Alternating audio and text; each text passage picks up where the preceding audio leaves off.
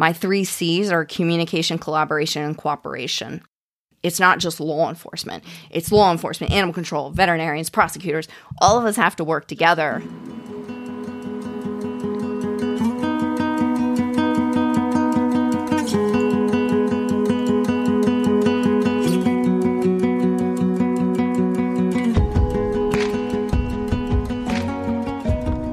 You're listening to the Believe in Dog podcast. I'm your host and resident dog mom, Erin Scott. If you consider your dog a family member, then this podcast is for you. Let's celebrate the love and connection we have with our dogs. Not only can a dog be your best friend, but I believe a dog can be a healer, a teacher, and an inspiration. This is a place for us to connect in the joy of loving our dogs, and also a place where you know you're not alone in the difficult times or in the sadness of missing a dog that was an important part of your life. I can't wait to share with you stories of how the love of a dog is changing our lives and changing the world. This is Believe in Dog.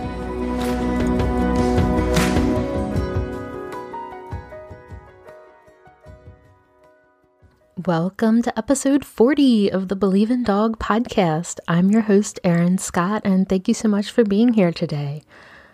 Episode 40 sounds really exciting and a little bit of like a milestone for me. I was actually 40 years old when I first had the idea to start the podcast.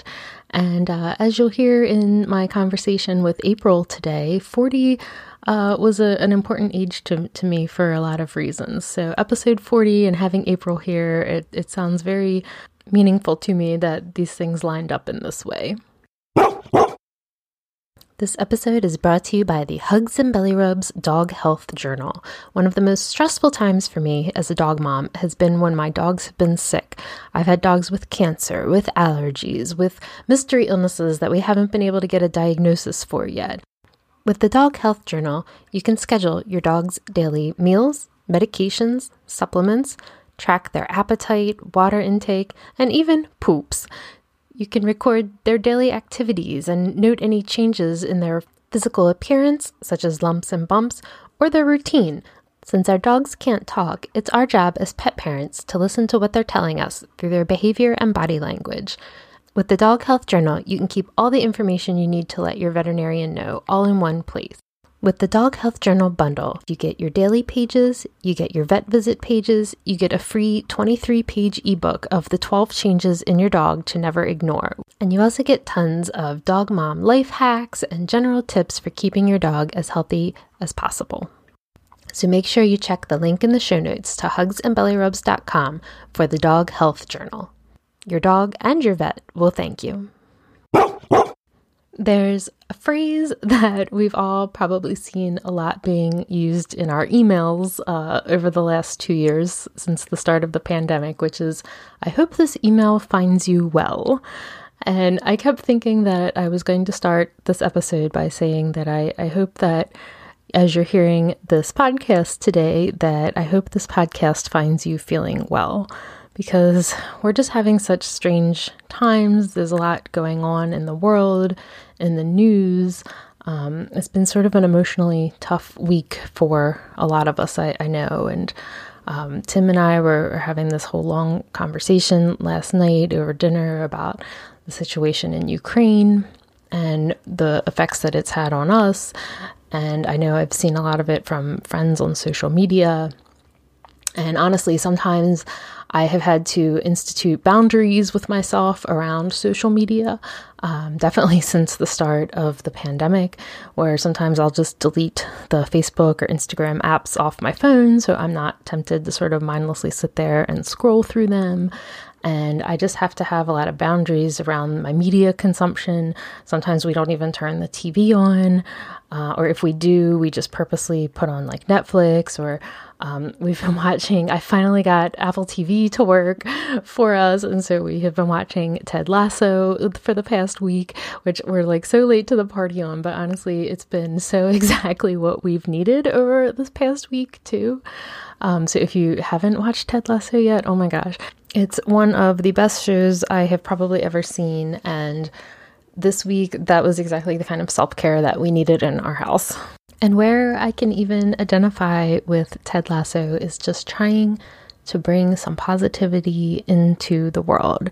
And I guess that is actually one of my goals and one of my intentions from when I started the podcast, that there's so much heaviness in the world around us at all times. But yet at the same time, there's also so many people who are taking actions that are based out of love.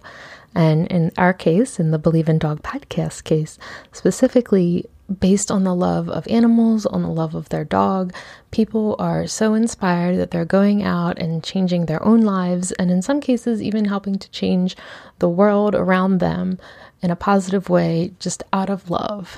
And we're going to talk to April Daugherty today. It is such an absolute honor and pleasure to have her here. I can't wait for you to hear her story. And April has dedicated her career to fighting against animal abuse. And she works as a paralegal in the prosecutor's office for Baltimore County here in Maryland. And she's also been dealing with a breast cancer battle. So these two things, her career as a paralegal and her battle with breast cancer, are even more particularly meaningful to me, Erin, as a person. I don't know if you know this. I don't talk about my day job on the podcast a lot for a lot of reasons, but I actually work as a paralegal and have for over 20 years now. And so I already felt a little bit of like a kinship with April because we're both paralegals, even though she does something super amazingly cool with hers. And I have some cool stories too, but it doesn't revolve around animals. And I also am a breast cancer survivor. That's something else I haven't ever talked about a whole lot on the podcast. I started the podcast at the end of 2019, and it was actually in June of 2019 when I officially became a survivor. And the whole diagnosis of getting breast cancer, which was almost 4 years ago now, really just sort of threw my life like off its axis. And it was really emotionally hard. And I thank April so much for letting me share some of that story with her today. And she's really an amazing person. I'm going to make sure that you have links in the show notes because I want to make sure that you go and follow her on social media if you're not already, because she is just one of the most like open and honest, emotionally vulnerable people that I've seen in sharing their journey with something like this. And she's helped me a lot with processing some of my emotions, even sort of after the fact. And April is really special. And we're going to talk about her career, how she got into doing what she's doing, and then all of the special places that her career has also led her. From doing law enforcement trainings at the police academy, to starting an organization called the Love Leads Project, to becoming a Show Your Soft Side softie. And we're also going to talk about the breast cancer journey too, and the impact that it's had on both of us, and also the way that our own dogs have helped us through these journeys. I do just want to mention briefly a little bit of a trigger warning that throughout our conversation, because April's work involves animal abuse, we do discuss the topic of animal abuse. She does give us sort of the broad strokes of some of the situations that she has encountered, but I don't think it's anything too graphic, but I do want you to know going into this that you're going to be hearing some of that. And also, after about the 1 hour mark in our conversation, I think we do drop a couple F-bombs. So just a little bit not suitable for work listening warning also. So now let's get started. I can't wait for you to hear from the beautiful, brave, badass April Daugherty. So we are here today with April Daugherty. Hi, April. Hi. How are you? Good. How are you? Good. Thank you so much for being here. I have so much I want to talk to you about. So I always start out by asking, were you always an animal person? Did you grow up with dogs or with other animals? So we definitely grew up with bunny rabbits and cats. A lot of long hair throughout my entire childhood. And then we ended up with a cockatoo named Coco that would chase us and bite our ankles and toes. So always an animal lover. Always an animal lover. So when did dogs come into the picture? Dogs came into the picture probably In 2005-ish, we ended up with Clubber, our very first boxer, and he was amazing. He was 104 pounds at his peak. That's a big boy. He was an amazing dog. And honestly, the rest is history. I did a lot of research when we, got Clubber, and I learned a lot about dogs at that point in time. And then starting, to work in the field and learning about animal abuse and animal cruelty and things like that. So kind of just opening up the door. So I know you, I think, primarily from social media and from your professional career. So take us back. So you technically work as a paralegal for the Baltimore County State's Attorney's Office. And I have your official title as paralegal in the Felony Review Unit and lead investigator in the Animal Abuse Unit. Yeah. And you do a lot of other amazing things too, which I'm also going to get to. But take you back. Did you always want to work in the legal field? Did you always want to work in criminal justice? Or is that something that just kind of you fell into, or how did your professional life come about? So for our high school, I actually went to Eastern Tech, and I was in the paralegal studies program. Oh, okay. And my advisor and teacher, who is also now my godmother, Laura Homan, is absolutely incredible. And she was an overachiever just like me, and in order to be able to give her students the best possible education, she actually went to work at a law firm. And so she worked at Gordon Feinblatt to obtain some education in order to bring to us. And there was a point in time where we tested, and whomever tested the highest in the class was able to choose between two positions. And I my whole entire life never really left Essex, Dundalk, or Rosedale. And I took the job in Baltimore City and not the job in Essex. And I ventured downtown into the expensive parking garage and, did my work study, went to school for a couple of hours, and then finished at the law firm downtown. And after graduation, they hired me on. And I just, I loved working in the big law firm setting. I had a ton of mentors there as well. I thought I wanted to be an attorney, and then, kind of took that for a little bit of a curve there. Yes, I actually also thought I wanted to go to law school, got really keyed up that I was going to do it, and then decided it was not worth the time, money, and energy commitment, and that was not the lifestyle I wanted to live. And that, quite frankly, I think my skill set was actually better for being a paralegal maybe than being an attorney. But I do enjoy what I do. So I really felt like a kindred spirit with you, that we both had this paralegal kind of thing going on. And so how did you end up, was it always your goal to work in like the criminal justice field, or how did you end up working for the state's attorney's office? Because that's a pretty cool gig. It's definitely a dream job. I'm very lucky and grateful, and I have an amazing boss. Scott Schellenberger has been incredibly, incredibly supportive of all of the animal abuse endeavors and journeys that I've embarked upon. So I'm very appreciative for that. I would say I served on the grand jury in 2002, 2001 or 2002, and I was in the honors program at community college, and I needed to write an extra paper or something along those lines. And at the time, the assistant state's attorney, Dean Stocksdale, I had asked him some questions. He helped me along. And after I finished my term on the grand jury, I sent him my resume and said, I would love to work in this position. I don't know. I guess I've always watched crime, dramas growing up. Matlock was one of my favorite shows. Hopefully I'm not aging myself there.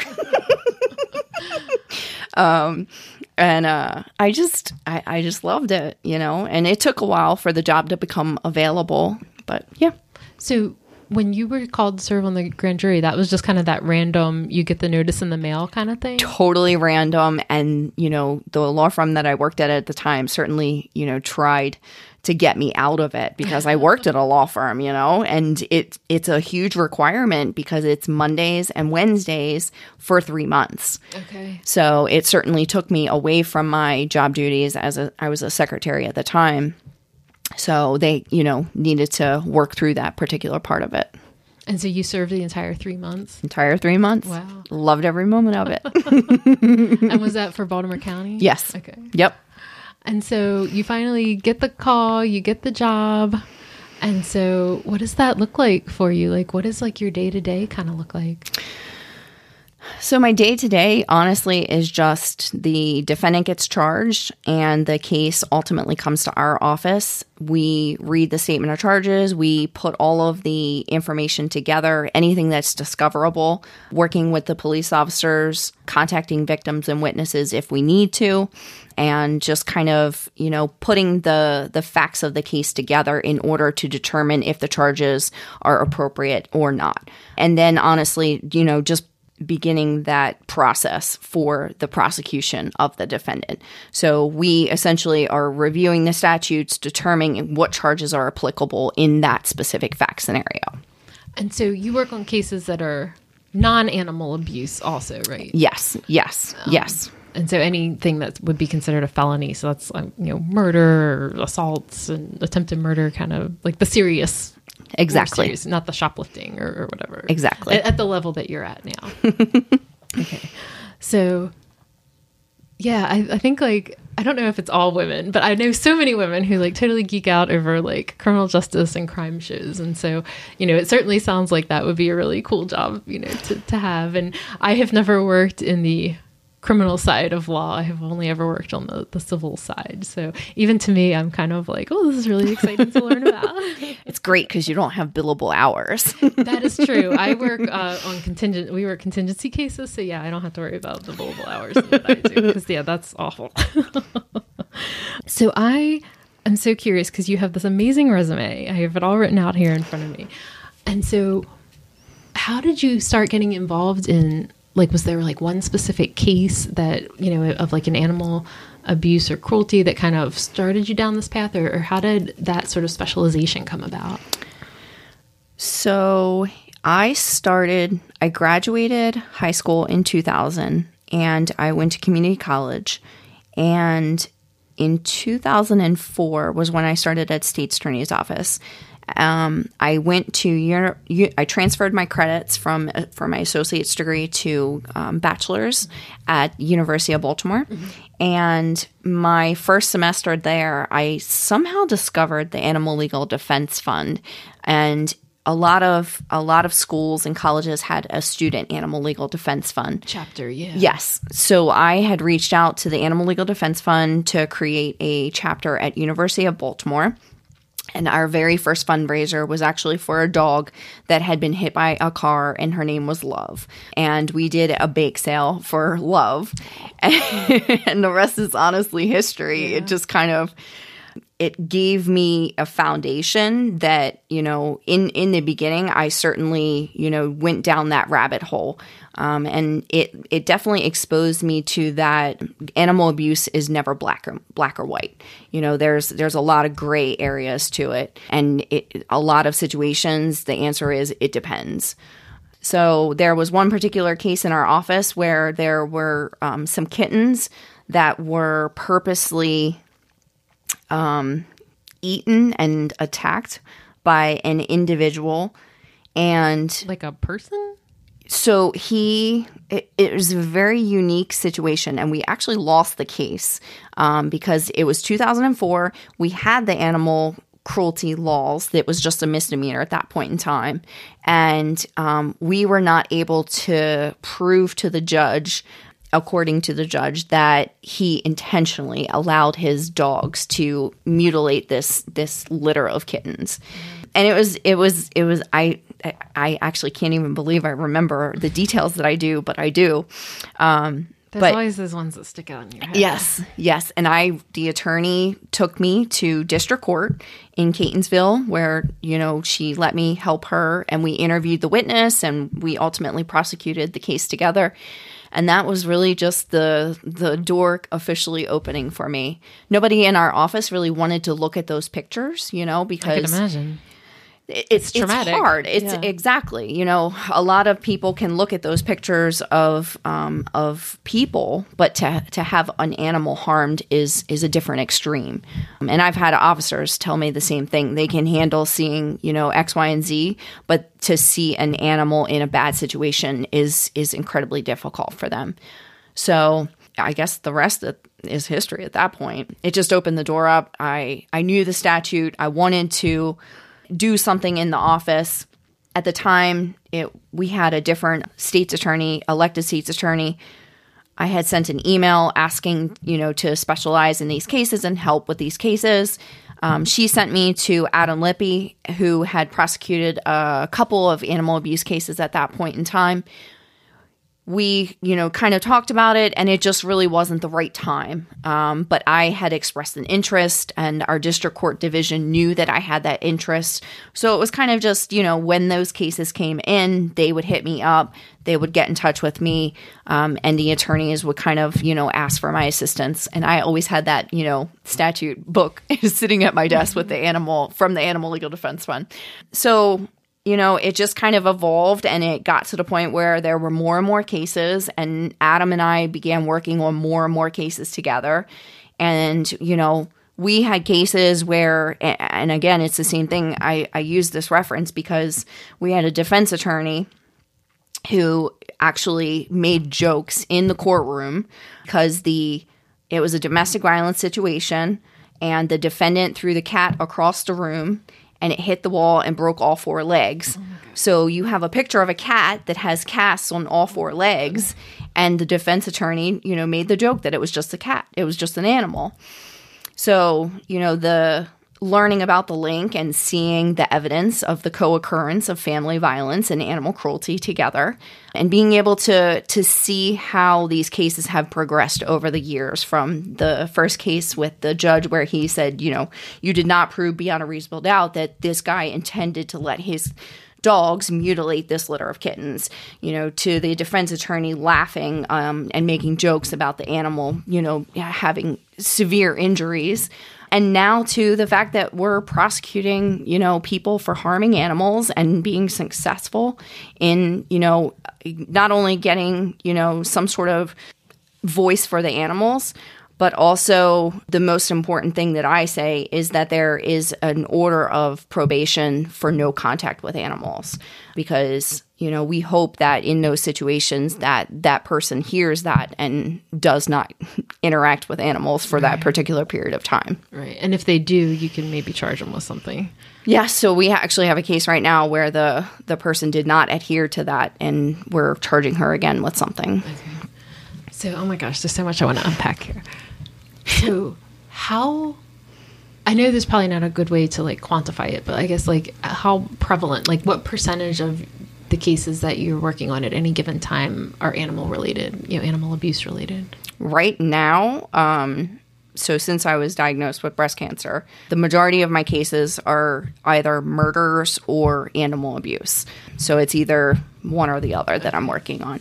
We've had an influx of animal abuse, neglect, and cruelty, I would say, over the past year. Okay. And I'm not certain, if it's because of an influx or an increase in those cases, or if it's just because of the ability to report it. In Baltimore County, our officers will respond to those calls and then get animal services involved. And that's a huge difference across the state of Maryland, because every animal control may have a different type of reporting requirement response to the animal neglect or cruelty. It depends on where the animal services or animal control is situated within the state or the local government. Okay, so it can vary from county to county about how this all kind of plays out. Okay. Yes. So there's neglect, and then physical, intentional abuse and harming. And what kind, do you see a mix of those? Is one more prevalent than the other? So your animal cruelty is typically your acts of commission, which is oftentimes going to be under our felony statute. Your acts of omission are tend those tend to be your misdemeanors, and those are under the neglect statutes. So 10604 basically says, those are your failure to provide food, water, shelter, but there's also a pain and suffering component there as well, because we know that it is painful for an animal to be starved to death or for an animal to be that low body condition score. Question's gone. Chemo brain's a real thing. So, what is most prevalent. Yeah. I'm sorry.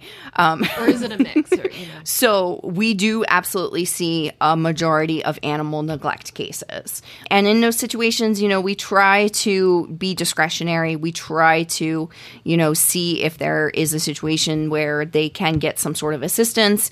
We refer them to Rescue Well or some other organization that may be able to help in that regard. We certainly don't want to, overwhelm the court system more than it already is. So it's, those egregious neglect cases that we see certainly more often than the cruelty in Baltimore County. Okay, that was what I was wondering about. And so, sorry. No, you're fine. And I saw something recently. I don't know if it was something that you had shared or if it was just something else I saw on social media about horses. Because I guess because I'm such a dog-centric person, when I hear animal cruelty or animal neglect, my initial thought is dogs and cats. Sure. But then I saw something recently about horses, and it was this big reminder to me of, it's not just dogs and cats that we're talking about here. Yes. So is that something that you have encountered also, horse or farm kind of animals? We have had a number of horse cases. We had a llama case. We had we had a snake case. We've had an alligator. Wow. Are they even allowed to be pets? No, they are not. Okay. No, they are not. And it was actually great in this particular case. This was actually a Terrence Cody case, the Baltimore Ravens player. The judge had some sort of experience with alligators, and she recognized that the alligator had no ability to get out of the water, and she had whatever experience and was able to articulate, those feelings for the alligator. So it was really cool. And I remember going to the rescue that actually took the alligator, and the alligator was very snobby because he didn't want to eat the mice that had the infused vitamins in it. But it was very, very interesting seeing his body condition score develop and seeing how that he was able to evolve. So hopefully he's living out a good life in South Carolina on an alligator farm. On the Everglades or whatever, wherever you put them. So when we talk body condition score, this makes me think of when you're at the vet and they have that chart. And I guess most of the time at the vet, they're probably seeing the ones that are a little on the chubbier side. But you're talking about the ones that are the super underweight, skin and bones kind of. Exactly. Looking, Yes. So the Purina body condition score is typically the chart that's used the most. There is another one, and I don't like that one because it goes the other direction. So the Purina body condition score chart is basically from 1 to 3, too thin. So seeing some ribs, seeing those hip bones, things like that. And then you get to your 4 to 5, which is, looking a little perfect, a little extra fluff, and then you get to anything above that 6 to 9 mark. That's when you're looking at some of those extra fluffy issues, the metabolic disorders and things like that. Okay. So I keep, this is the main question I keep wanting to ask you is just does this take an emotional toll? How hard is this, to see, and how do you take care of yourself? So I think anybody that knows me knows that I have advocated for self-care for a really long time. It's very important to me. I work out, I exercise, I do a lot of things in order to take care of myself. I've been in counseling my whole life. I go to a counselor. I cannot talk about animal abuse with my counselor, though. She's a huge animal lover, and that's her tough spot. So interestingly enough, I would say I compartmentalize very well. I think when you work in the criminal field, you tend to make like those dark jokes, to kind of get you through those situations. Yeah. My dad is a retired Baltimore City Police. Yes. So my whole like formative personality was inappropriate cop humor. Yes. Yeah. I mean, I'm certainly known at grand jury for, engaging the officers to talk about squatty potties and make them laugh. So, I'm always good for the humor side of things. And laughing's just important, I would say I've noticed that throughout my breast cancer journey, it's been more difficult dealing with the animal side of things just because I'm already struggling with that part of things. Yeah, you already have a lot of your emotional bandwidth consumed. Yeah. Yes. So I have to kind of step back. I've actually started meditating a lot more, which seems to be really helpful. Do you do a specific type of meditation? I don't. I just turn on the Insight timer and whatever, guided meditation sort of speaks to me. I actually learned transcendental meditation after my breast cancer journey. And okay. That's been a big part of my last couple of years. Okay. Recovering. Yeah. Huh. I'll have to look into that. I've been going to a sauna. And I just turn on, which is interesting because I felt like I needed the words in the guided meditation. But when I go to the sauna, I actually can go to that good space and see the light from my third eye. And I can do that with just music. So I'm proud of myself that I've kind of evolved to that point in developing that. But yeah, I still feel like I compartmentalize it all, but also knowing that in a lot of those situations, being able to give that animal a voice is very important to me. Not every single case has a good outcome, but there's definitely a lot of cases that have those good outcomes, and I certainly live and breathe by those cases. So what percentage of the cases do you actually go to trial? Do most of them take a plea deal? How does that usually work? So right now with COVID, of course, yeah, COVID has everything COVID's crazy with got everything. Jury trials being suspended. Exactly. Yeah. So there's probably more pleas right now than normal, just because the cases are kind of sitting. Mm-hmm.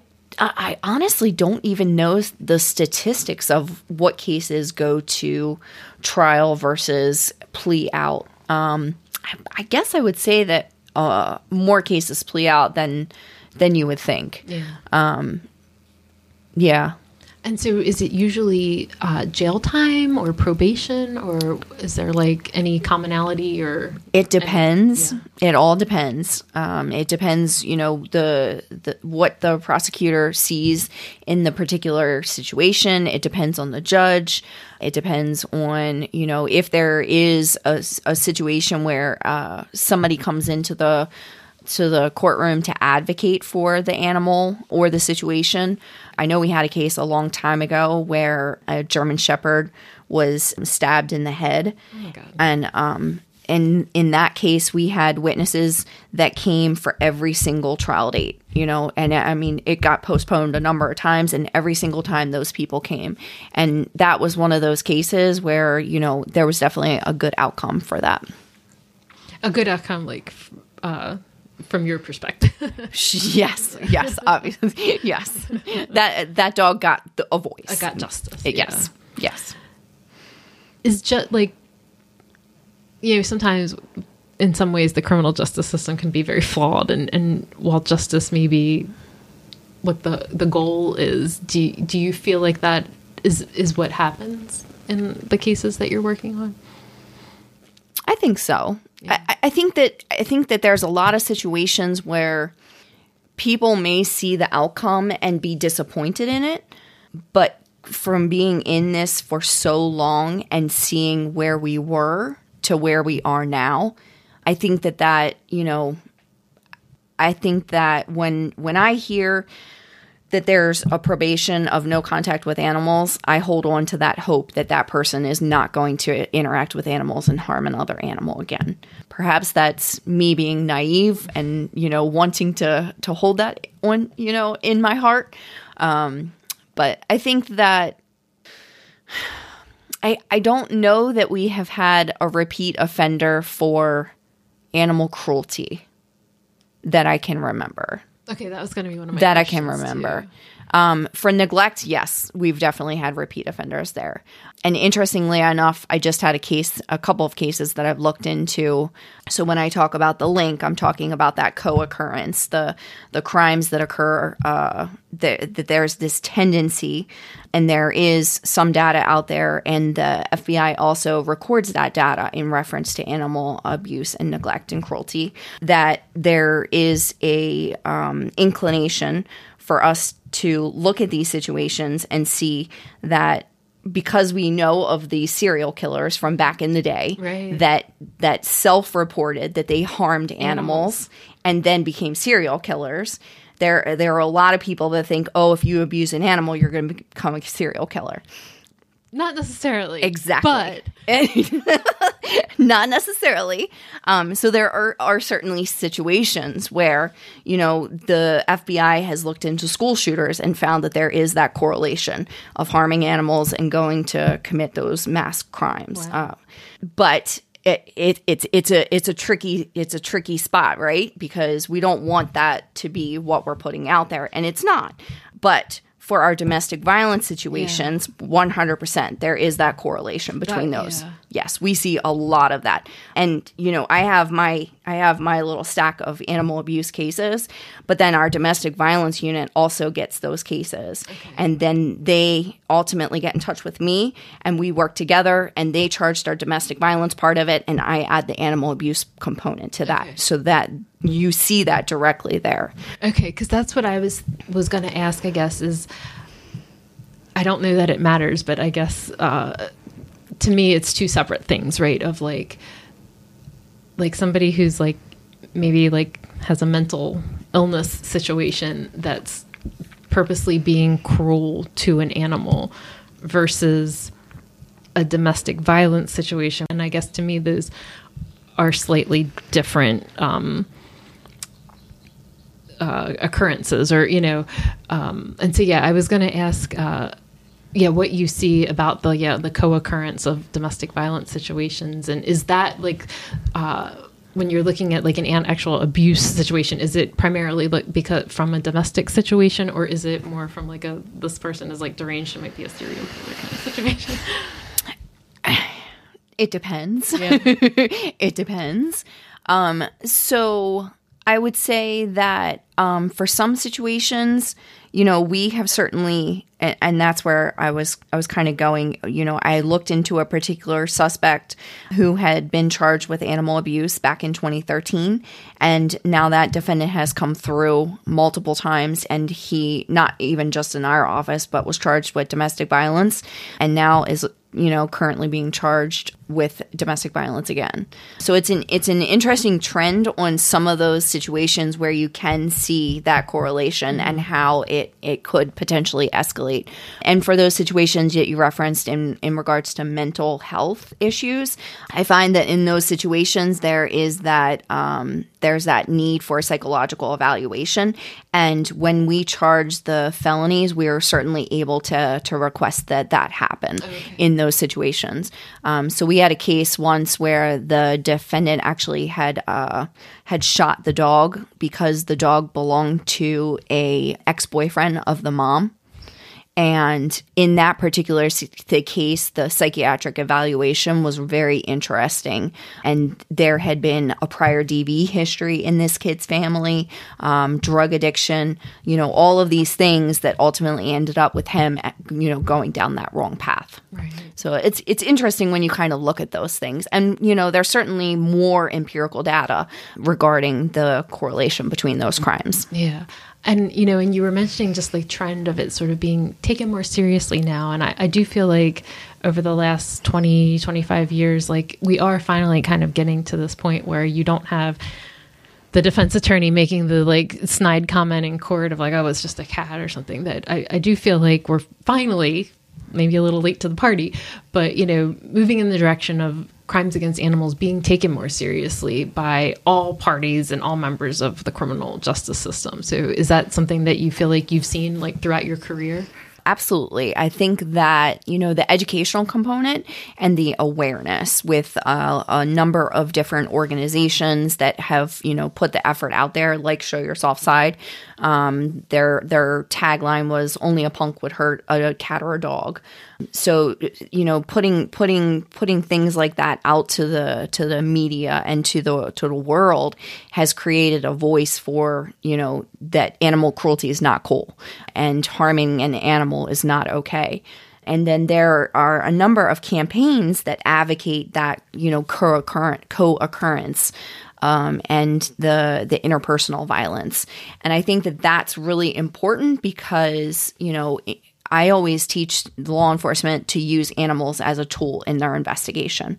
Because while we love animals and the typical American family considers animals as part of their family, they are still considered property. Right. So, that officer that may not be an animal lover, I always urge them and remind them that I'm not asking them to be an animal lover, but I'm asking them that typical family, when you're responding to a call of family violence, considers their pet as part of the family. And that victim, a pet, can also have injuries to it. So that's the importance of it. And that's my 3 C's are communication, collaboration, and cooperation. And that's literally my thesis as well. Getting all of these agencies to work together because it's not just law enforcement. It's law enforcement, animal control, veterinarians, prosecutors. All of us have to work together. Judges, right? Yeah. And throughout the country, there's always one of those agencies that is the struggle.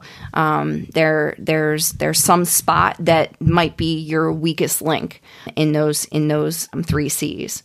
So that brings me to the rest of your bio and your resume here. So I have that you conduct trainings for local and state law enforcement about animal abuse, that you're a law enforcement trainer for the Humane Society of the United States, presenting to animal control, law enforcement, and prosecutors around the country. You are co-chair of the National Coalition on Violence Against Animals. You work with the National Sheriff's Association on the Domestic Violence and Animal Cruelty Committees.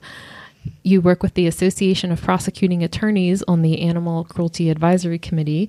You are president of the Maryland Animal Cruelty and Animal Fighting Task Force.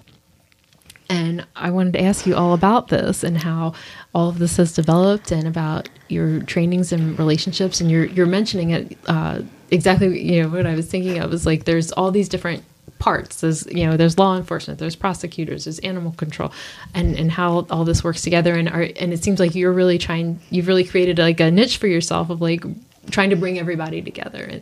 And that's, first of all, just amazing and, so just admirable and so important and really shows that you see the whole big landscape and you're trying to work with it. And, that's just so impressive. Thank you. And I'm also an overachieving nerd.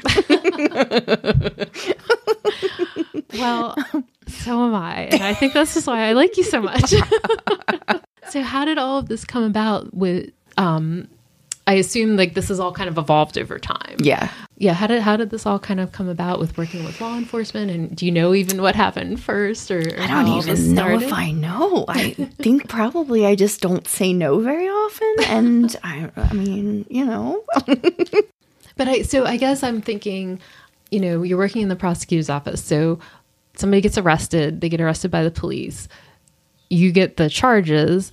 And are you seeing that, animal abuse or neglect cases aren't being charged enough? We need to let, police know to do this more, or they aren't collecting like the right evidence and we need to give them like a more of a primer on like what to look for so that we can prosecute the case to the fullest extent. Or I'm just trying to guess, are these different like trends that you were seeing? Or probably all of that, I would say. And I guess I'm trying to think like what my first little niche was in there so I know that when our unit first started, I received a scholarship from the Association I went to the Association of Prosecuting Attorneys conference and I received a scholarship. Unfortunately, I don't remember who that scholarship was from. So I went to that conference, and I had a couple of people who told me to put myself in front of, a certain number of people. And I'm a people person. I love talking to people. So I did that, and I loved it. And then our Animal Abuse Leadership Summit that we do each year at the Hillendale Country Club, just connecting people and offering that bit of education. So back then, there was a gap in the education component. We had these statutes, but officers would go through the academy and not even hear the word animal except for dog bites and attacks. So it kind of evolved into, me going to the academy and teaching, at the academy, which I fell in love with. I love teaching. So you actually teach at the police academy? Yeah, at the Baltimore County Police Academy. Yep. Okay. That's cool. Yeah, I love it. I love it. So, and actually they just recorded me earlier this year. So this is the first year that animal abuse is being included in in-service training, just because in Baltimore County, our officers are the first ones that are responding. I say our officers because I work within Baltimore County. I understand. But the Baltimore County officers respond to the calls for animal neglect and cruelty, and then they determine, when animal control responds to it, if it can wait, or if they need to respond immediately and back up police to that particular call. And then, interestingly enough, you had mentioned about charging. So Adam has kind of created this trend/policy that most animal abuse cases are not being charged at the initiation. At the initiation of the call or at the initial contact of the call. So what we do in Baltimore County is we get all of the information together. So all of those agencies, we're ensuring that they work together. So we work very closely with our animal services officers. We get all of the reports from the veterinarians. We're working with local law enforcement. We're putting all those pieces of the puzzle together and then reviewing it with the prosecutor to determine charging and initiating that charging document. So the difference there would be your crimes of commission. So if they're arresting somebody on the spot, then they're going to the commissioner and initiating them those charges themselves, and then letting me know. So our office has an amazing communication where any animal abuse cases now it immediately comes to me. So I'm I get it. It gets assigned to me right away. It's really impressive what you've built, and thank you. I hope you know that. I enjoy doing. I really truly do. I know that I have my dream job. This is my 18th year at the state's attorney brain. I've actually worked in the field that I work in since 2004. So yeah, for 18 years.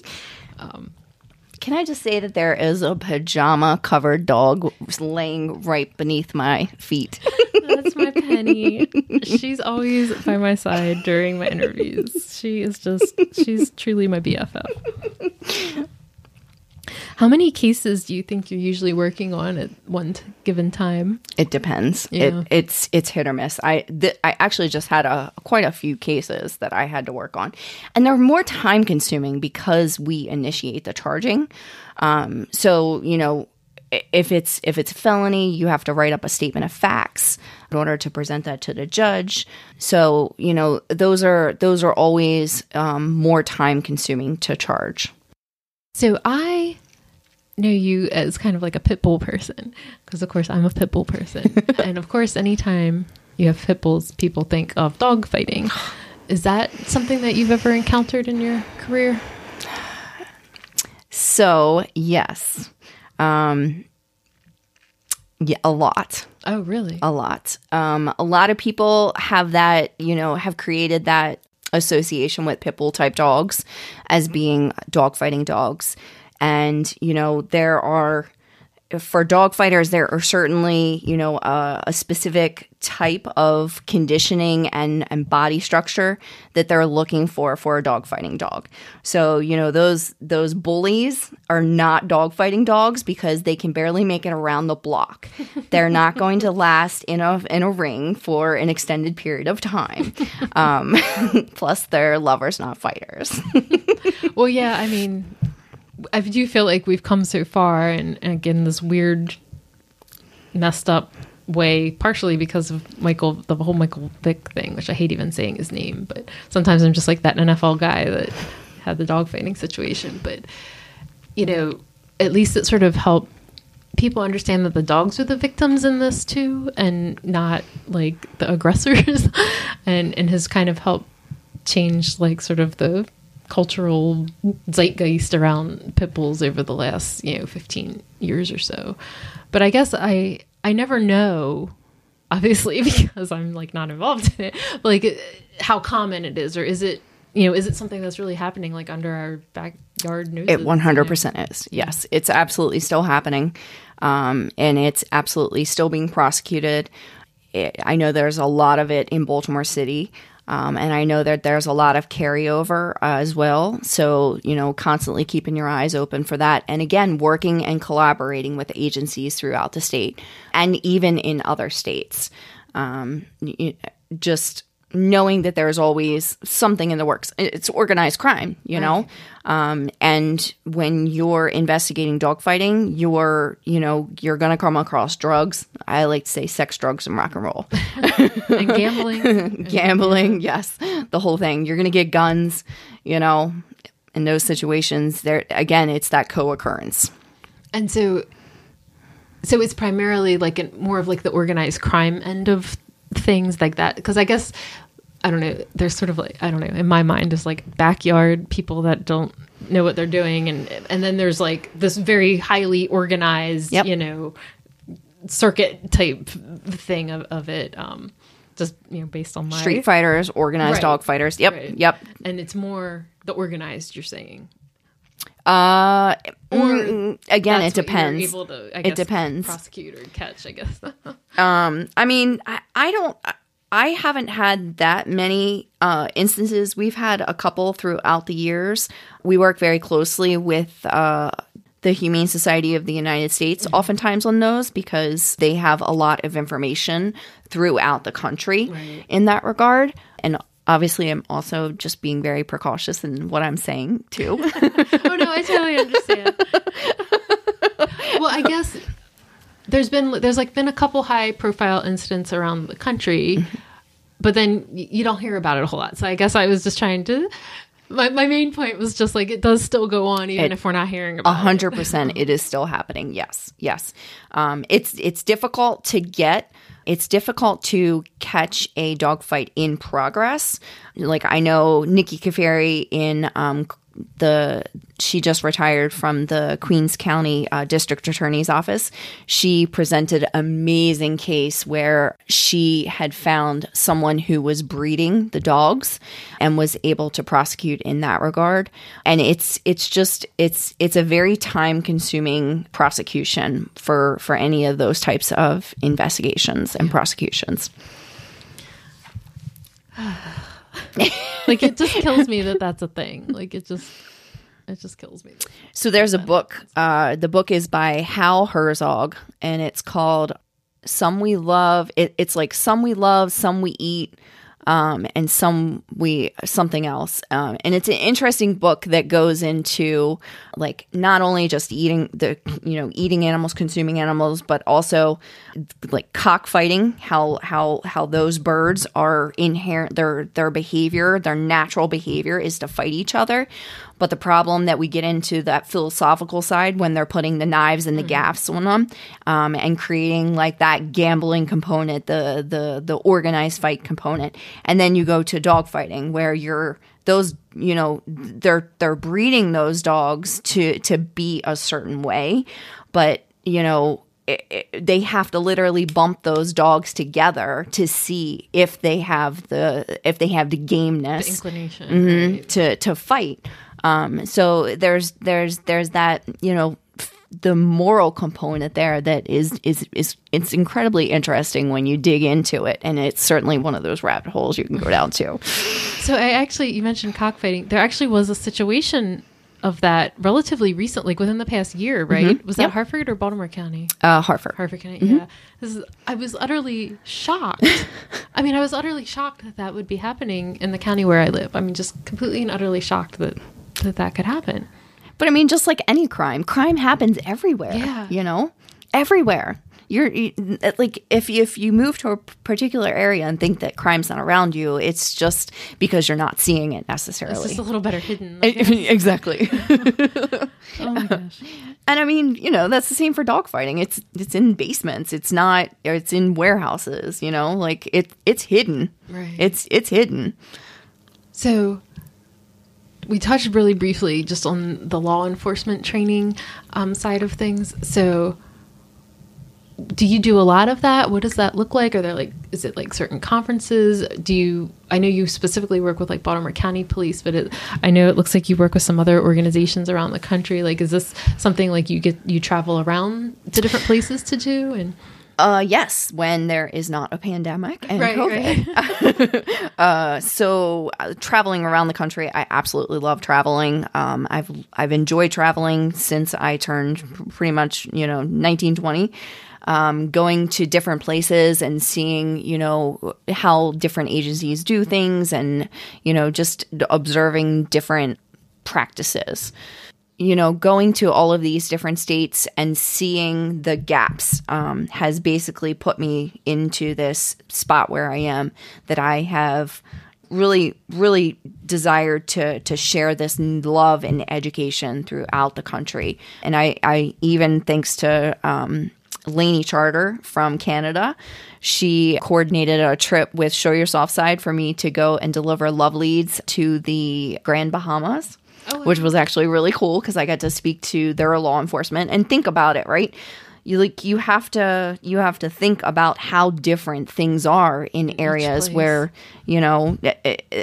if a family can barely afford to put food in their mouth, like there's different protocols and different things where you want to make sure that you're providing those resources for the entire family. So it's really cool being able to see those different areas. And cruelty it's throughout the entire world. It's really cool because the IVFSA is the International Veterinary Forensic Association or something like that. And meeting veterinarians that are in Korea and Japan and Taiwan and seeing the things that they are doing in those areas is incredible.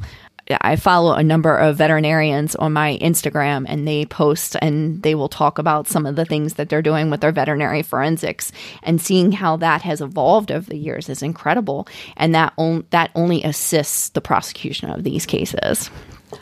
So do you find that law enforcement are receptive and open to learning what you have to share?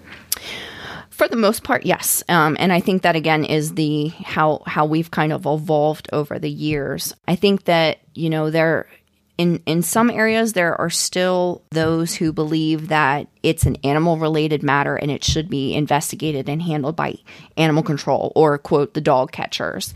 That antiquated verbiage, that descriptive word that animal control is law enforcement too. They're out there. They're instituting the laws and trying to help the public. So I guess law enforcement doesn't necessarily always have the reputation for being like the most open to change or open to doing things in a different way. So that's why I was curious, and I say that coming from a family of law enforcement. I think just being compassionate.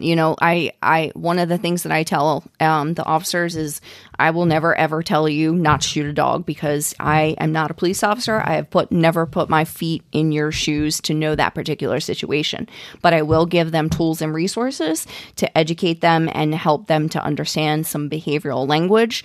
And, we give out those love leads to assist in that regard as well. And, there's an officer that comes to my mind particularly who has adopted 2 dogs from situations where he responded. Oh, wow. And every single 911 call is for a pit bull type dog that is aggressive, right? And the officers get out there and they get those dogs on their love leads, and they are so incredibly proud, and they send me the pictures, and I love that I get to share that with the world. Not only because that is, it's a positive light, but it's a love share, But this particular officer had 2 situations. The one, he had actually gotten his shotgun out of the car, responded, and then he recognized that the dog, was scared, and he, did his little crouch down. He had his love lead, put her on the lead, and took her home, and she gets a happily ever after. So it's always cool when you get to see, those particular situations, and the officers really enjoy it, when they get their love lead share on social media. So tell us about Love Leads. That's actually an organization that you co-founded. So the Love Leads Project was founded by Adam Lippy and myself, and we coordinated with Show Your Soft Side, Earth Treks, which has just changed its name to, I believe it's The Movement, and the Petty R. So essentially, we're combining all those agencies to work together.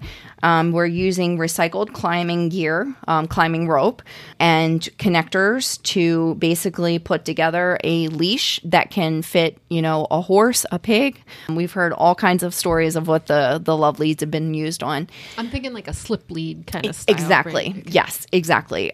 So it can fit basically any type of animal. That the way that Adam has created and structured the design is it has a handle and then that slip lead so that the animal doesn't need a leash or a collar when the officers are, putting it on them. So we've officially distributed 10,000 throughout the world because we've taken them to Grand Bahamas as well as Canada. I don't think there's anything anywhere else. Actually, Adam did take some to Slovenia. So they've been to a number of worldwide. Places. Yeah. That's amazing. But it's also cool because, it puts that trigger into the back of the officers' heads, right? When they're responding to those calls, again, for family violence, they have that love lead in their car, and it's a trigger to consider that pet as part of their family. But it's also a tool and a resource. We've had incidents where the officers have responded to a fire, and the dog, had to get out of the house and needed a leash, so the love lead comes to save the day. So it's a really, really cool program, and I love that it's a love share throughout the world. That's so amazing. I love that you're doing that. Well, that is a huge, huge team effort. That is not a you. And I just like even the little bit of like the double meaning into love leads, and just to putting that out there. So that is all Sandy Risette from Show Your Soft Side. Yeah, she's incredible with that, the marketing verbiage that she comes up with. And I remember when she created that logo, and it was just like, it was perfect. It is perfect. So talk to us about Show Your Soft Side. I know you've been a softie. So becoming a softie was one of the greatest days of my life. And now I use that picture in my presentations, and I'm like, wow, I had such gorgeous hair back then. I understand. So it was awesome and incredible when Adam and I were able to be photographed to become softies. Oh, so Adam is too, and he's one of the attorneys you work with. Yes. So Adam is our chief of our animal abuse unit at the Baltimore County State's Attorney's Office. He tends to prosecute the majority of the felony cases, and then we have an assortment of district court attorneys that will handle the misdemeanor cases. So he's a softie as well, and his picture is with his dog Skeeter. And I only had Orbit at the time, and Orbit was a pill. So Orbit sings, and he has that pitbull vocalization. So he sings and he sounds like incredibly aggressive and mean, but it's like a seal, So we actually had to photograph our pictures separate because of Orbit being such a wild child, my little singy boy. But yeah, the Show Yourself Side campaign is incredible. I love working with Show Yourself Side. I can't wait for Project Runway to come up again. It's definitely my favorite event because I don't wear dresses for just anybody. I hear you. So one of the other things that I have learned from your social media is do you volunteer with the Grandview Farm? So I'm actually an employee now. Are you an employee now? Okay. And I don't have a title yet. We're still working on that. And so I see. So you are always posting like these videos on social media of you with like cows and pigs and other animals at this farm. And I know that you said that's kind of like your happy place. So how did you get involved with this farm? That's so cool. So I took the National Animal Cruelty Investigator courses through University of Missouri. They have 3 levels, and the second level is the Advanced Investigator, and it goes through and talks about all the farm animals because, throughout the country, there are different definitions of animal. In Maryland, our definition of animal is all encompassing. So, we can charge agricultural animals in regards to animal cruelty if there is something in that regard. So obviously, I don't have hands-on with those types of animals. I assisted the Virginia Animal Fighting Task Force with a cockfighting case, and that was my first time, dealing with birds. So I knew that I needed to do something, and I was a vegetarian, and in 2012, I became a meat eater, and one of the personal trainers that I had worked with told me about Grandview Farm. Was that like for health purposes you felt like you needed to? Yes. I wasn't able to gain enough strength. I had high cholesterol, which oddly enough, my cholesterol flip-flopped once I started eating meat, which was very interesting. So it just, that's that individualization. Every person is different. Yeah. So I went to Grandview Farm and started, supporting local, going to the farmers markets and things like that. And I loved it. There were always dogs running around and greeting you. They had barn cats and things like that. And, throughout the years, I had texted Nick and said, hey, when I finish my master's, can I start, volunteering there just to get hands on? And he was like, absolutely. And then the pandemic hit and I was struggling. I needed that nature component. So September 2020, I started just either working before work or after work on the weekends, things like that, getting my hands on with the pigs and stuff like that. And the rest is history. I didn't realize that I would fall in love the way that I have. And I love being a farm girl, even in the winter with my full Carhartt, overalls. It's cold as crap playing in water. But, it's a regenerative agricultural farm, which is really important to me because, it's giving back to the earth, to the soil, being grateful for those animals, appreciating them, giving them gratitude, and treating them well. I could never work on a farm, where the animals are not being treated properly, right. Not getting their, proper sustenance. And, Mr. Will is an incredible mentor. I'm so grateful for all the time that I get to spend with him and learn from him. And then Nick, is incredible as well. He's created such a wonderful, wonderful, not only the atmosphere of the farm, but also the marketing and the farm store and all of the products. Supporting local is something that's near and dear to my heart. Yes. So, being a part of the Grandview team has become very important in my life. I never realized I would be a farm girl. Well, it was so striking to me when I saw that you were posting there because that's primarily where my husband and I get our meat from. Oh, I don't think I knew that. Oh, yeah. That's awesome. Thank you. And so the farm is actually kind of right around the corner from where I grew up. Yes. And where my parents live. But I guess probably 10 or more years ago now, 2010 around there is, I guess, when my husband and I first started really paying attention to our food and health. Mm-hmm. And I had some weird health issues and, what are we ingesting and what is being done to this? And, we didn't want to support like factory farming. And so we got really intentional about, buying local, but, being able to visit the place where your food is coming from. And we're so disconnected from that when we just go to the grocery store. And yes.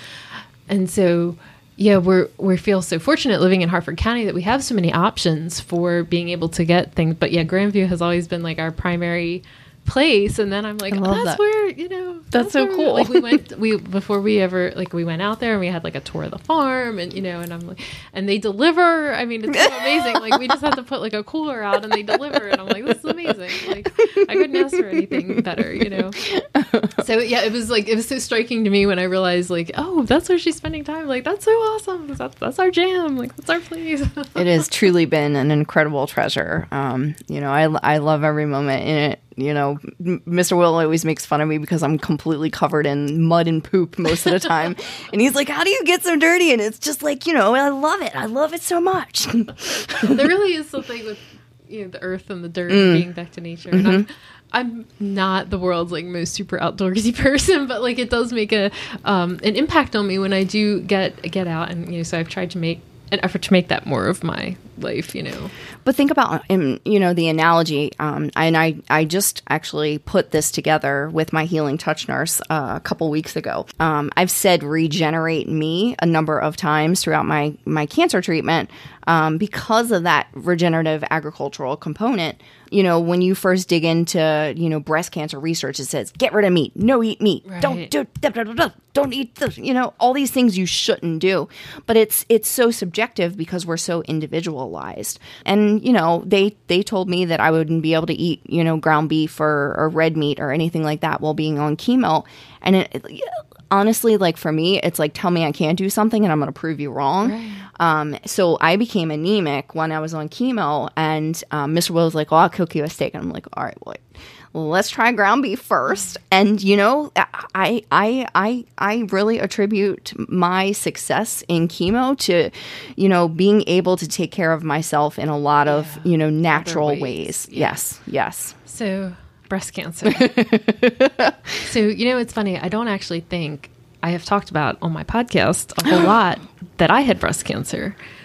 I was diagnosed in 2018. I officially became a breast cancer survivor in June of 2019, the same week that I turned 40. And that was actually around the same time I first got the idea for doing the podcast. And honestly, it was still all a little too fresh for me to talk about when I started the podcast. So in my very first episode of the podcast, I never even mentioned it. And I've maybe alluded to it a couple times over the course of the 40-some episodes, or however 30, 40-some that we're into now. Because honestly, it was just really hard for me to talk about. And like, not a lot of people knew that I went through it when I did. I never posted about it on social media. I just had kind of a small group. I created like a secret group and had a couple people, you know, that are close to me that I was sharing with them. And like, you went like totally the other way. And like, I admire you so incredibly much. Like, thank you. You have been so open and public about your journey and about all the emotions on the roller coaster of emotions that it is. And honestly, and I think I've shared this with you, you know, before, just that like you've helped me process it, because sometimes I get so flooded with stuff that I don't even know how to like get out of my mouth that like, that's what I was feeling, or that's what I was feeling. And so I just kind of don't say anything. And so, yeah, you have just been like such a shining light. And I know that this horrible thing happened to you because it's like the worst horrible thing in the world. But like, while, you know, I at least hope that you feel like you've made the best of it, or, you know, and that you're doing so much good with it for so many other people in what you shared. So do you want to talk? And also, I'm just, you know, with me, my dogs, especially Penny in her pajamas over there, was so vital to me getting through my journey. And, you know, I don't know what it was like for you, and because you've been more open about it, but like for me, it was hard for me to even talk about with my family. We lost my husband's mom to breast cancer, so he was just looking at me like, oh my God, am I going to lose you? You know? And so I almost didn't want to say what I was feeling, because like I, you know, this is my damage or whatever. It's like, I don't want to dump my stuff on other people because I know that they're dealing with their own stuff.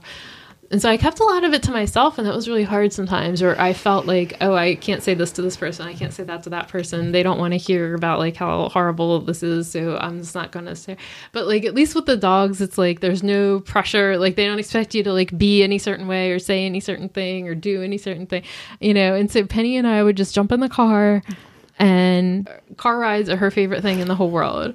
And I was going through chemo and everything over the summer, and you know, it's like we just jump in the car, head out the window, jamming like Soundgarden or like Dr. Dre or something from the 90s, you know, some kind of 90s like rock or hip hop, you know, that I can listen to the same song over and over again and nobody's going to yell at me because, you know, Penny doesn't care. And, you know, just like that was just like a place where I could just be, you know, and it was just like her and I, and maybe we'd go walk somewhere or just, you know, that really was like kind of what got me through. And so do you want to talk a little about your experiences? And just, I thank you so much for sharing with us. No, thank you. And for the record, Erin actually had reached out to me before I even received my diagnosis and provided me with a lot of resources and information. And you shared your vulnerability with me specifically. So I am incredibly indebted to you. And I would also say that your moments, so think about those moments with Penny, live like a dog. And, you know, my acupuncturist and my counselor have both given me that life motto, that because that is relative to my journey, you know, being present, being in the moment and living like a dog and marinating in those moments with your head hanging out the window and jamming out, you know, like that. I think that's really important. And a lot of people have said to me, you know, that the work that I put in for self-care over the years had prepared me for this shitty, awful journey. And I would say that, I'm all about breaking outside of boxes. And my acupuncturist, Dr. Han, talks a lot about those cultural boxes. And I think, you know, cultural boxes, like it's our breast, like it's female, like, you know, my immediate inclination was to be ashamed of this, you know, like yes. these are my boobs. Right. Like this isn't public. That's why it was really just hard for me to talk about. Yes. I feel like I felt like I did something wrong when I got cancer. Yeah, no, I agree. It's like, here I am trying to like eat organic and do all this stuff. And, Girl, yes. And you're even like, you're like super healthy workout person, you know, and it's like, I thought I was doing all the right things.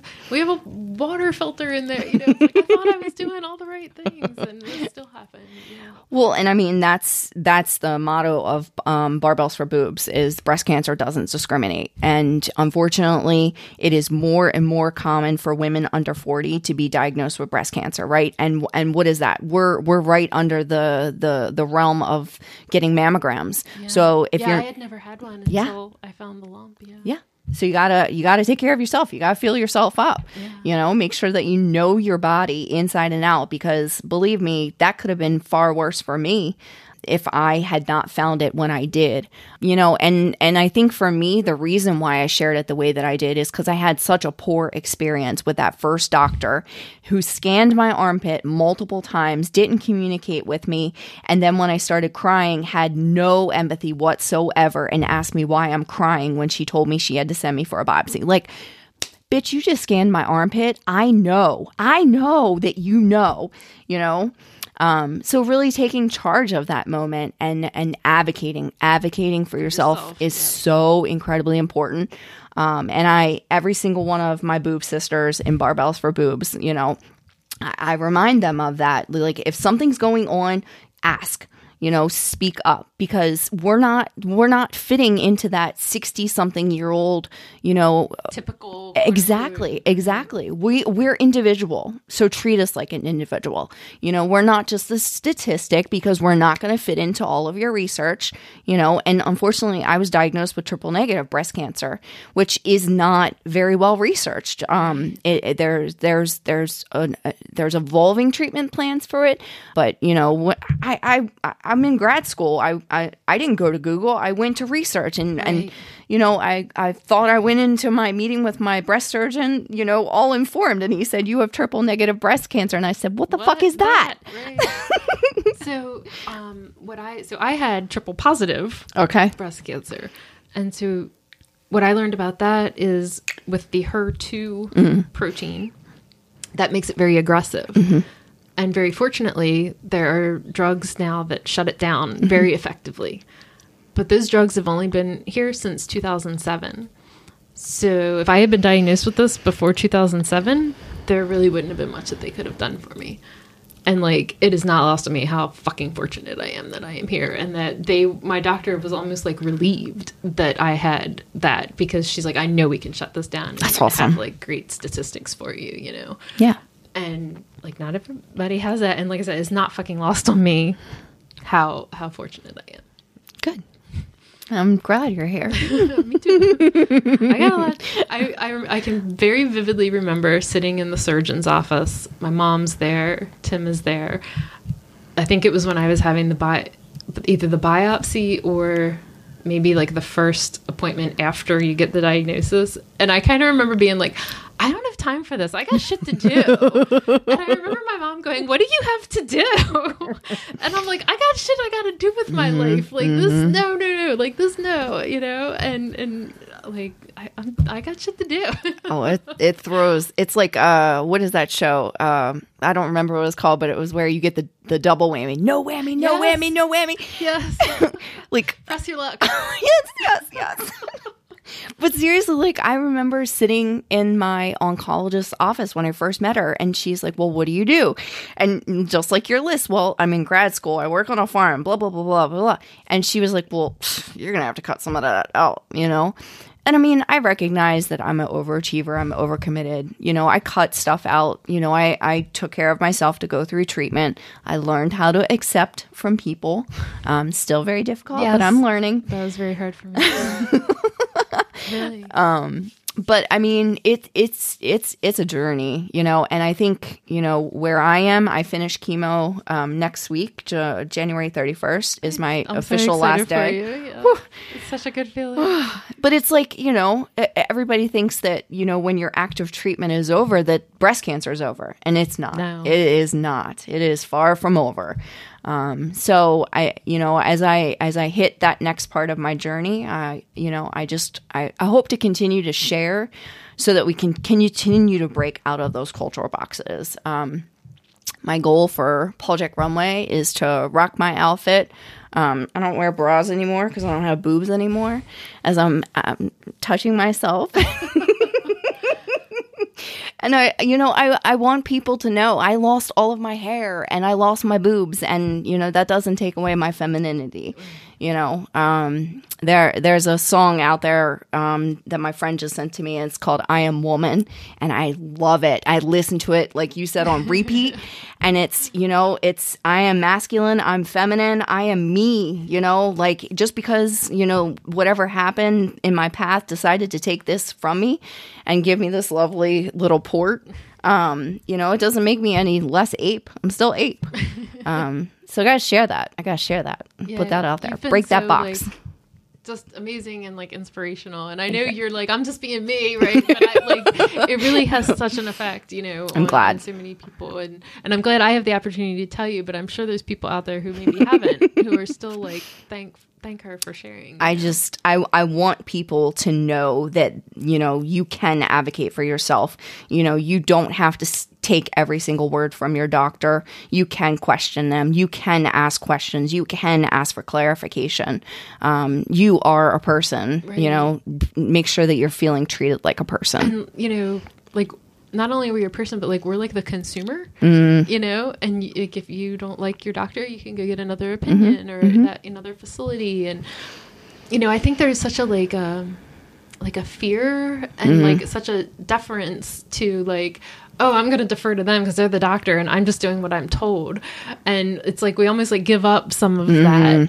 And so, yeah, that's something I really had to learn. I was already a little bit on that journey because I've had some other like weird things that like have had trouble getting diagnosis for, and I've had to really step outside of my comfort zone, you know, to advocate. And it makes me feel uncomfortable, you know, because it's like I'm such that like people pleaser kind of, you know, natural thing, and sort of culturally, it's like you do what the doctor says, and you know, and there's a lot of ways, you know, to treat things, and I like doing more holistic alternative, or adding that in, to my care and The and conversation. Yeah. It's not either or. Right. It's and, right. And sometimes, doctors aren't supportive of that, or they're, rolling their eyes, or, they definitely make it known, and, and it makes people feel uncomfortable. Sure. And I've always just had to keep doing what I thought was right for me, regardless of what anybody else thinks. And even with my dogs, I've had to advocate for their health care and go get second and third opinions and get into arguments, and, was called a witch doctor by my veterinarian because I wanted to take my dog to acupuncture, or, do these different things. And that's definitely been, I don't know, like a lesson I feel like I've had to learn in life is about standing up for myself, especially in medical kind of situations. Yeah. And you've done, this is one of the first times I'm probably articulating some of this out loud. So I'm so thankful to you for, having shared your journey. Were your dogs, now, didn't you have a dog? Didn't one of your dogs have a health issue around the same time? Oh my gosh. Orbit. Did he blow his ACL? Yes. Is that what it was? He Okay. blah, blah, blah, blah, blah, blah. He blew both of them. And because of the pandemic, we were not able to get him in for the first surgery until March. Oh my gosh. So the week I started chemo, he blew his leg. My first day of chemo, I went into the hospital. He had diarrhea. He was pooping. Apparently his NSAID did not agree with his tummy. I think Kevin actually, because I ended up in the hospital that whole weekend, and Kevin had to keep going back and forth to check on Orbit because he was pooping himself, and he had the runs. So it was on top of taking care of me, getting my first batch of chemo, which is the really bad one. Poor Orbit was also sick and unable to walk. So it was could anything else go wrong? Right? Oh, girl. Oh, and it did. Let me tell you. I mean, it was literally the worst year of my life. Yeah.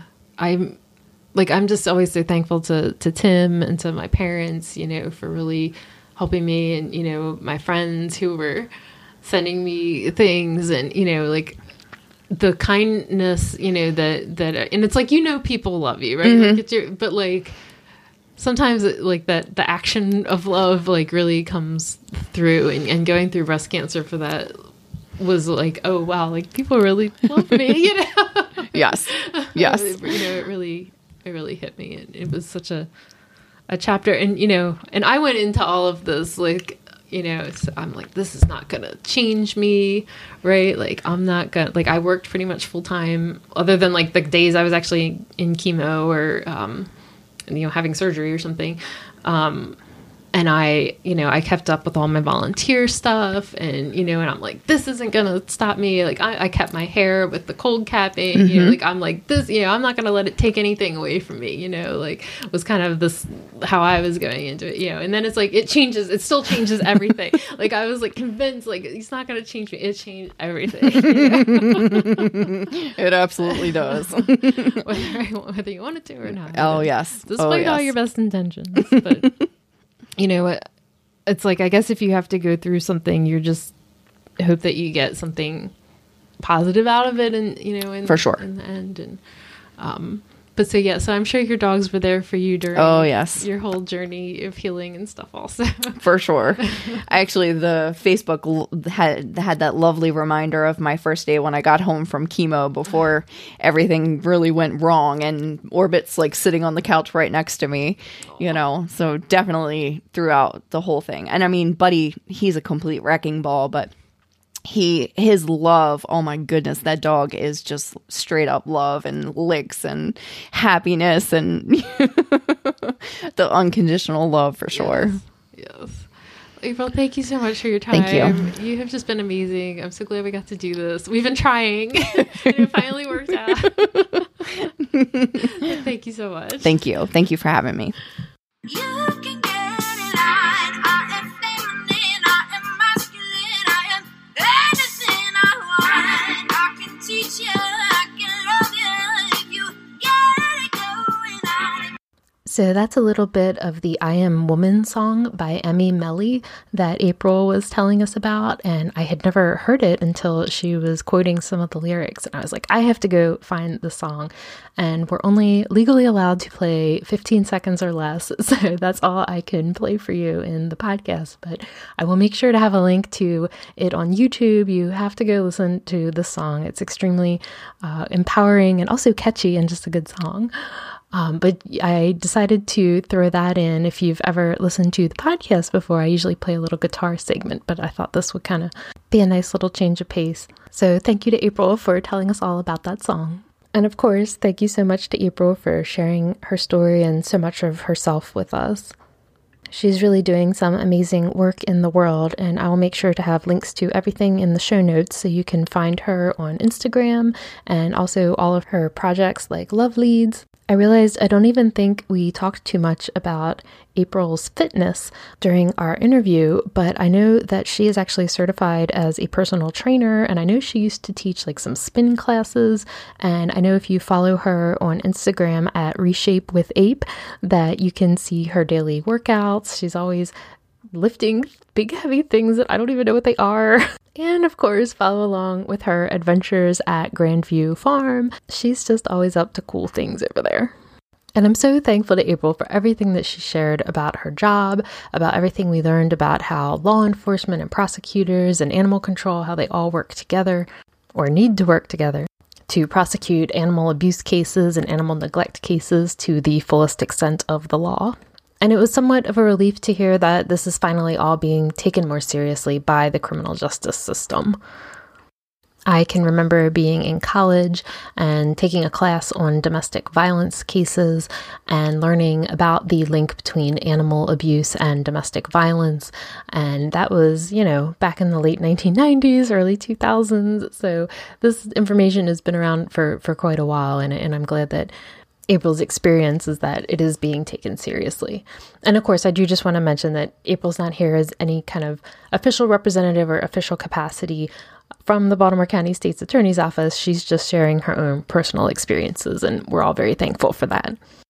It truly was a special experience for me to get to have that conversation with her and to share more about my journey with breast cancer, because like I said, it was really hard for me to talk about for a really long time, even after I was officially a survivor. I know people get excited about being finished with active treatment, which, believe me, I was extremely excited to be finished with active treatment. But as April has said, probably much more eloquently than I have, cancer isn't over just because treatment is over, and you're still learning. Your body is like never going to be the same again, and it's just a whole other world. And so thank you for listening to this podcast, because it has really been a part of my post-cancer journey to do this in the first place. Breast cancer has been such a weird recurring theme in my life, and I guess sometimes it really puts it into perspective exactly how common it is and how many people it is affecting. We did lose my mother-in-law, Sherry, to breast cancer. She had been diagnosed in October of 2002. This was when Tim and I had been dating for a little over 2 years at that time. And we understood anyway that she had caught it relatively early and she would go through treatment and be okay, but that's not what happened. And things escalated very quickly, and we ended up losing her about 9 months later in July of 2003. She was only 47 at the time, and my husband is now 47 at this time. And it really just puts into perspective just how young that is. And Sherry was a really, really special lady, and I'm always sorry that I didn't get to, have more time with her. She never officially got to be my mother-in-law because we weren't actually married then. And one of my best friends, Amanda, who was a bridesmaid in my wedding, who I met when I was a teenager, Amanda had been diagnosed with breast cancer a couple years before me. And then while I was going through my journey, Amanda actually found out that she had metastatic breast cancer. And so she is currently living with stage 4. And she had introduced me to the organization called Medivivor, which I will put a link to in the show notes. They're raising money and research and awareness for stage 4 breast cancer. Only a very small percentage of research dollars goes into stage 4 breast cancer, which is the breast cancer that will actually kill you. And I hadn't known about those kind of statistics until Amanda brought it to my attention. And so she has been living successfully with it for the last 3 years now, I guess. And she is always in the forefront of my mind. And there have been other women in the Baltimore dog rescue community who have been diagnosed with breast cancer just in the couple years since my diagnosis. And so it's just been shocking. It's just kind of been one after another. And I'm so grateful that, I've been able to reach out to them and pass on any information that I might have that might be helpful. And of course, if anybody listening to this is being affected by breast cancer, please feel free to reach out to me at any time, because I have a lot of different resources. I've done some different treatments and things along the way, and I'm always happy to share about them if that's something people are interested. I know not everybody is, and that's fine too. We're all here, doing our own thing, on our own path, on our own journey, and I respect all of that. So before we sign off, I'll just leave you with one other sort of funny fact about my interview with April, which is that she's actually the first person I have had an interview with where we recorded at my house. I usually have a recording space in a different location, but because April lives so close to me, it didn't make sense to go to the other end of town to the recording space. So I just had her come over to my house. Now, I will tell you, Tim and I don't usually have a lot of company over our house because I've talked before about my very shy and fearful guy, Nino. Penny is my perfect princess who loves everyone and everything, but Nino is our shy guy. And he gets weird sometimes when people come to the house. So we were a little hesitant, and I wasn't sure if I should put him in the crate or not, because sometimes he starts barking when he's in the crate, and then I'm just imagining, that's all you'll hear on the background of the interview is him barking. So we thought we would try it with him being out of the crate. And so he did really, really well for like the first hour. April was so good about just kind of ignoring him. He would just come up, sniffer, kind of run away, and everything was going good until she went to get up to go into the other room. And I forgot to tell her no quick movements. And yeah, he came running over and tried to nip her in the leg. So April has the distinction of being the first guest to, be nipped by one of my dogs. So April, still sorry about that. And thanks for being such a good sport. And so this will do it for episode 40 of the Believe in Dog podcast. Again, thank you so much for being here today. If this is your first time listening, I appreciate you. I hope you'll hit subscribe in your podcast app and check out some of the other episodes. We've had some amazing guests recently, and I have a whole bunch more all lined up that I'm so excited for you to hear. Don't forget to follow me on social media at Believe in Dog Podcast on Facebook and at Believe in Dog Podcast with underscores on Instagram. And I'll be sharing lots of photos from April, so you definitely don't want to miss those. You can always reach out to me at any time. My email is Erin, ERIN, at believeindogpodcast.com. And if you really loved this episode, please shoot me a note, shoot me an email, or leave a 5-star rating and review on your favorite podcast app. Your reviews truly mean the world to me. I read every single one of them, and they really do help more people find the show. So that'll do it for this episode of the Believe in Dog podcast. Until next time, this is Erin Scott, sending you hugs and belly rubs.